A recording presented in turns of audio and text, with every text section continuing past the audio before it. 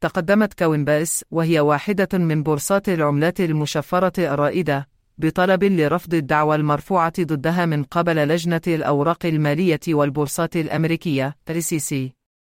اتهمت الدعوى القضائية كوينباس بتسهيل التجارة غير المسجلة في 12 رمزاً رقمياً اعتبرتها هيئة الأوراق المالية والبورصات أوراقاً مالية.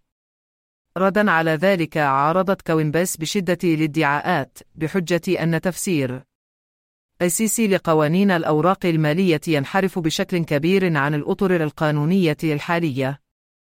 يجادل الفريق القانوني في البورصة بأنه يجب رفض الدعوى، مشيراً إلى انتهاكات حقوق الإجراءات القانونية وإساءة استخدام غير عادية للإجراءات. تطلب هيئة الأوراق المالية والبورصات (SEC) من منصات تسهل تداول الأصول المحددة كأوراق مالية للتسجيل لدى الوكالة. في بدلتها، تضمنت هيئة الأوراق المالية والبورصات 12 رمزاً مشفراً كأوراق مالية، بما في ذلك سول وريدي وماتيك وساند وفلو وYCB ونير وداش. ومع ذلك، تؤكد كوينباس أن هذه الأصول ليست أوراقاً مالية، وبالتالي لا ينبغي أن تخضع للإشراف التنظيمي للجنة الأوراق المالية والبورصات.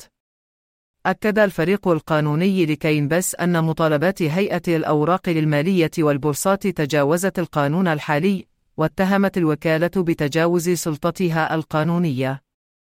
وأشاروا أيضاً إلى وجود تناقضات في قرارات هيئة الأوراق المالية والبورصات، وسلطوا الضوء على أن الوكالة لم تثر سابقاً اعتراضات على 6 من الرموز المتنازع عليها خلال تعاملات كوينباس السابقة في عام 2021. أكد الإيداع القانوني أيضاً على جهود الامتثال والتعاون في كوينباس مع لجنة الأوراق المالية والبورصات. في عام 2021 خضعت كوينباس لعملية مراجعة مكثفة مع لجنة الأوراق المالية والبورصات، مما أدى في النهاية إلى الموافقة على بيان التسجيل الخاص بها، مما سمح للشركة ببيع الأسهم للمستثمرين خلال إدراجها العام. منحت هذه الموافقة كوينباس القدرة على تداول أكثر من 240 رمزاً في البورصة الفورية، بما في ذلك 6 من الرموز المتنازع عليها الآن. يوضح قرار كوينباس بتقديم طلب بالرفض عزمها الراسخ على الطعن في الدعوى المرفوعة من هيئة الأوراق المالية والبورصات. يجادل طلب الرفض بأنه حتى لو كانت الادعاءات صحيحة، فإن المدعي ليس لديه مطالبة قانونية صحيحة.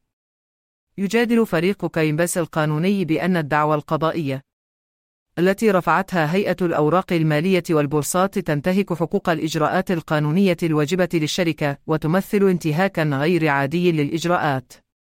في الختام، يمكن أن يكون لنتائج هذه المعركة القانونية بين كوينباس وSEC آثار بعيدة المدى على تنظيم الأصول الرقمية وصناعة التشفير ككل.